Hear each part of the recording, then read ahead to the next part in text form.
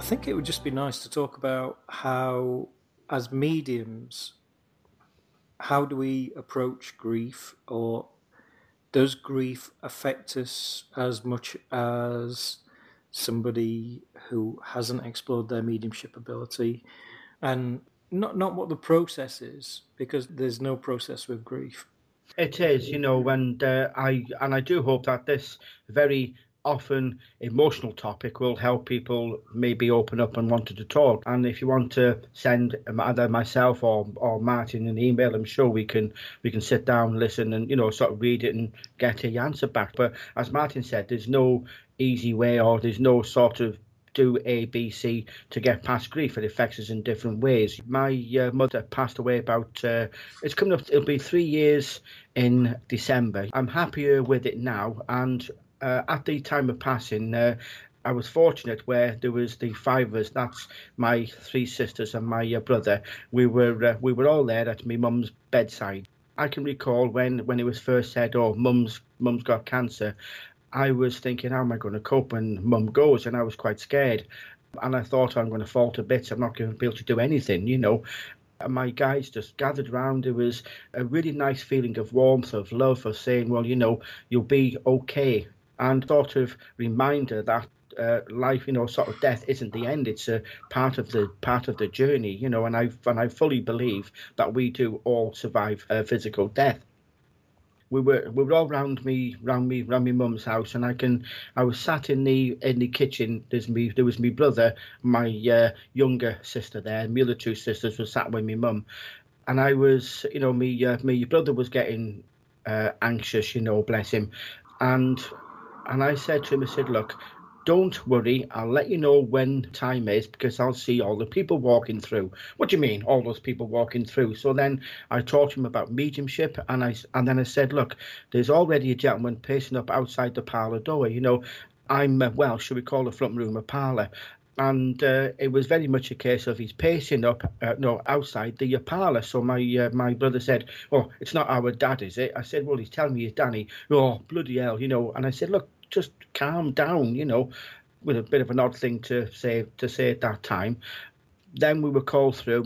My mum passed, bless her, and it was very peaceful, and it was quite nice, And I know that sounds odd to say, but I didn't want my mum to go, but that was a selfish thing in saying, well, if my mum's in pain, I wanted to not be in pain, but at the same time, I still want my mum here. So it was a conflict. But I then talked to my sisters, and I said to them, I said, look, Nana was here, there was a couple of the uncles were there, and I mentioned this gentleman called Danny, and I said, he's telling me he's in the photo album with two other people. So she scanned through. I said, that's him. And she goes, oh, yeah, that's Grandad, Danny. And I thought, who? I've never met him in my life. He died, I would say, maybe 10 years before I was 10 years or even earlier before I was born.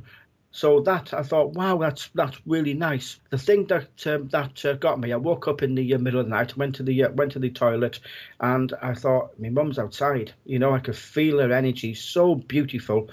I opened the toilet door, half expecting to see her in full colour as I normally do, but I was getting a very strong clair sentience, and I realised, it's early days, and perhaps my mum couldn't show herself in how she is, but the feelings, and I can remember I said something in my own mind, and I thought, wow, she feels the same energy as Nana. And, it's like mother, like daughter, the same energy. And I walked to the top of the stairs and I turned to where the energy was. I said, come on, Mum, again, in my mind, not to wake up the family members. And the energy turned to walk with me. So I know it's Mum. And we had a good chat. And that helped. And for the first year, I was fine. I thought I'd be in bits, and then all of a sudden it just hit me like a ton of bricks. I was, lethargic. I wasn't interested. I didn't want to do anything. I felt really down, and I just plodded on day by day, and it sort of lifted about 4 months ago. I suddenly felt, oh wow, I've been turned back on again. I can see spirit more clearly, and it's almost as if having the worst thing that at that time could happen to me in losing my mum, it sort of opened up a everything was clearer. You know, I see spirit clearer, I hear them clearer, I sense them clearer. It's beautiful. So maybe that was, you know, sort of letting your fear go, but more so knowing, and I've had it many a time where I can be just walking around the house and then I get the familiar phrase and I say, hello, mum, top of my voice, hello, darling, I love you.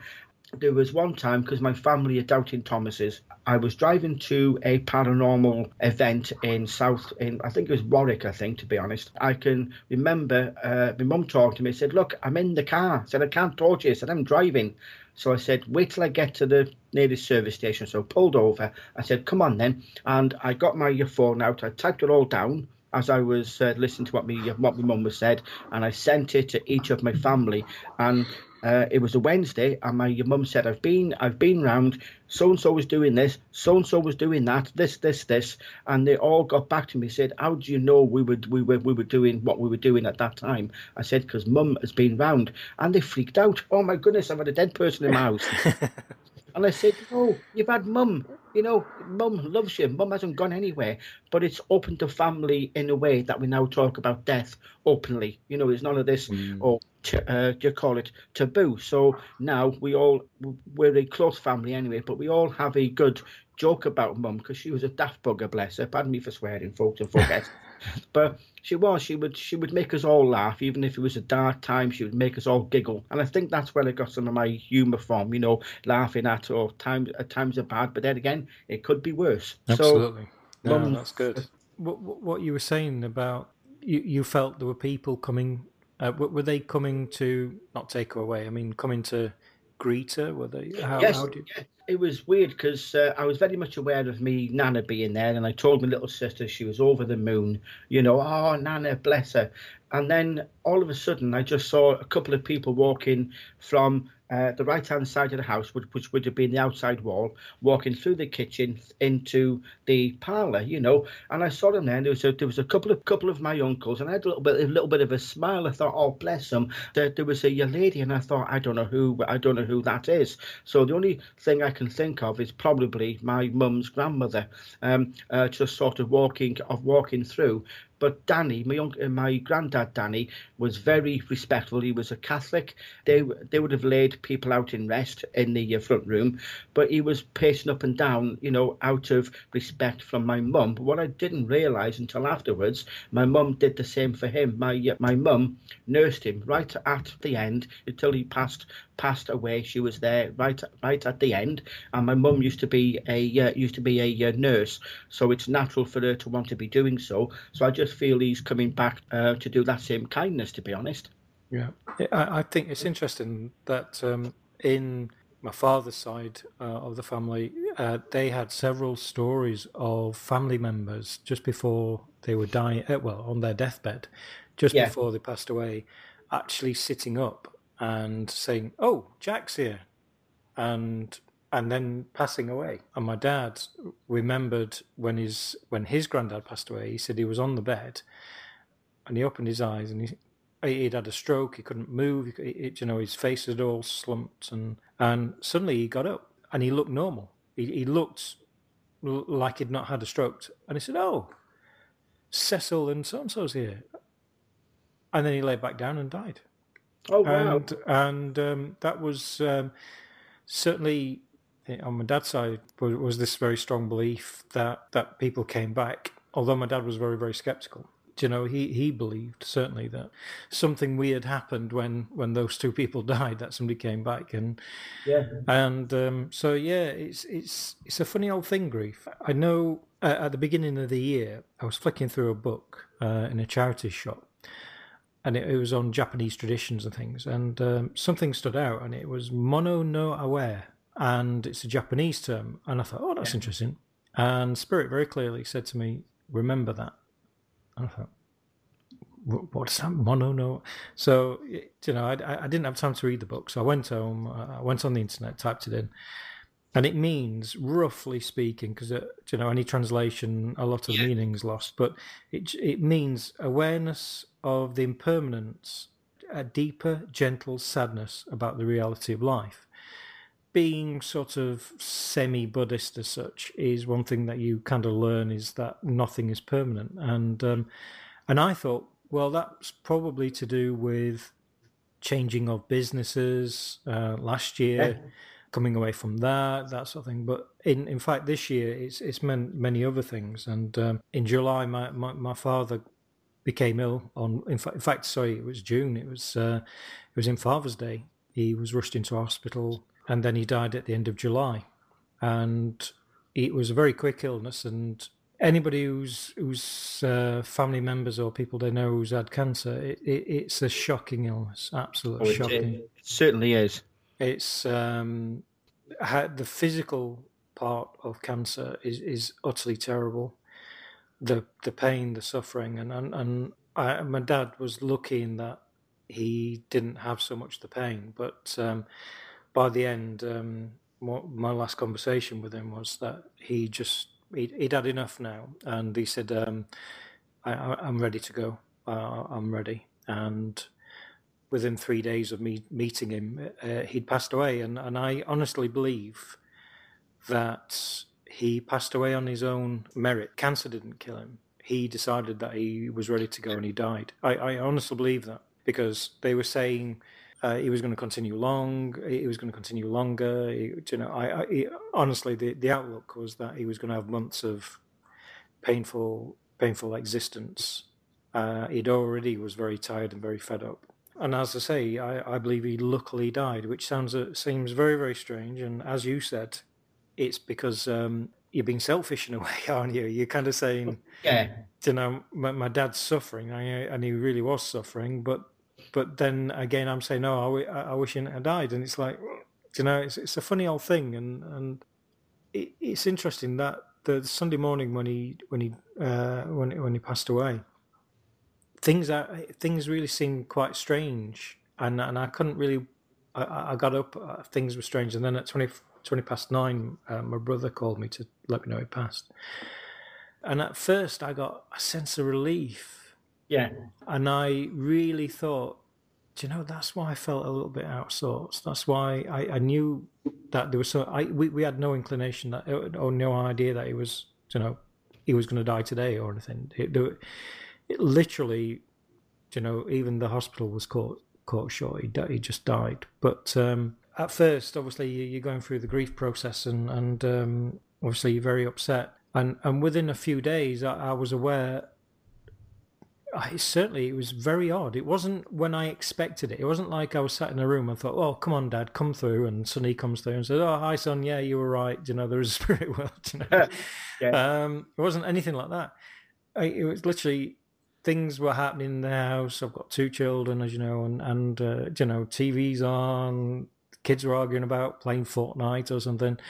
I went upstairs. I thought, "Oh, I'll grab a book." I sat on my bed. I picked up this book. And I knew he was there. Yeah. I thought, "Oh, Dad, you're here." I said, "Hi, Dad, are you all right?" And I just felt very calm. Mm-hmm. I felt very relaxed. And I felt this was coming from him. Yeah. And I think it was one of my things, and this is really stupid, Ian, and you will laugh at me, but one of the things I thought is, well, my dad's quite skeptical, and the transition over through to consciousness, to the spirit world. I maybe he'd fight it, maybe he'd think, what's all this, and kind of really, and it wasn't. I just felt calm, relaxed, happy, and I just felt his presence there, very strong. Yeah. Just beautiful though. Well, it was. It was. I thought. There was no communication, but just to say, "I'm all right. Stop thinking that." Yes, there wasn't it? Just because it wasn't verbal doesn't mean it wasn't there. Don't mean to be rude to you there, Martin, but there is. There's the feelings, the contentment. Maybe that could be how Dad wanted to say, or what he was able to say at that time. I think so as well, and I think with Dad was. He continually worked up to, he was 74 when he died, and he always worked right up to 74. He enjoyed working. He continually wanted to continue going. And now I felt that he was finally accepting that, right, he's reached his retirement, which sounds strange, but finally he can have a rest. And it was everything about his cremation, and when we buried his ashes, everything was Dad. It was his wishes, and I just felt all the way through it, and especially with my brothers, and my younger brother's more believing than my middle brother, but certainly I do feel that they felt him around him, around them. Yeah. So as a medium, how did I kind of take this in? How did it help me? And obviously I'll ask you the same, but from my perspective, how did it help me? Certainly in this last 10 days, it's almost like the blood's come back to me, and it's interesting you used a similar term, that suddenly you were switched on again. I know it's only 2 months since my dad passed away, but I think spirits help me in that they've brought balance to my life, because I need balance at the moment. I need, from a professional point of view and also from a family point of view, I can't let myself wallow in the grief, which it isn't a bad thing to do that. It's just that I've got to do that. But spirits supported me in that. My two main guides have really been around me. I've been aware of them. It's almost like that they've backed off rather than saying, "Oh, you've got to do some readings," or bombarding me with anything. They've just kind of stood off, waiting for me to say, "Yeah, I'm ready now." Yeah, the same, Martin. Like I say, I suddenly felt switched on, but I was still able. And what helped me, is helping people. Where I was very much aware, as you were, of my guides being there, and I found it nice that I could still talk to Mum. I even though didn't physically hear her voice, the intonation of the thought pattern in my head was Mum, without a shadow of doubt. And it made me smile, because it's almost a case of I'm still the daft person. It was very much, I was still doing me demos. I would go to a demo and the information would come through and flow, and I didn't feel bad about it, didn't feel het up. I wasn't worried about not feeling het up or thinking I should be crying. It was the fact that we survived physical life. So my belief through spiritualism is really what sort of brought it all together. And what better testament in helping people through their grief and saying, well, I've talked to my mum, I've done this, and doing this podcast helps me. I'm sure it helps you, Martin, and it'll be hopefully of help to other people, so they can more openly talk about it. It's like what you were saying. It's whether you're a spiritualist or whether you are any religion, or maybe you're not a religion at all, but you have some beliefs that you carry with you. But I think for me it is the fact that the consciousness continues, that we continue in some respect, has been further confirmed, has been, my guides were there to guide me, to make sure that I was there for if they were needed.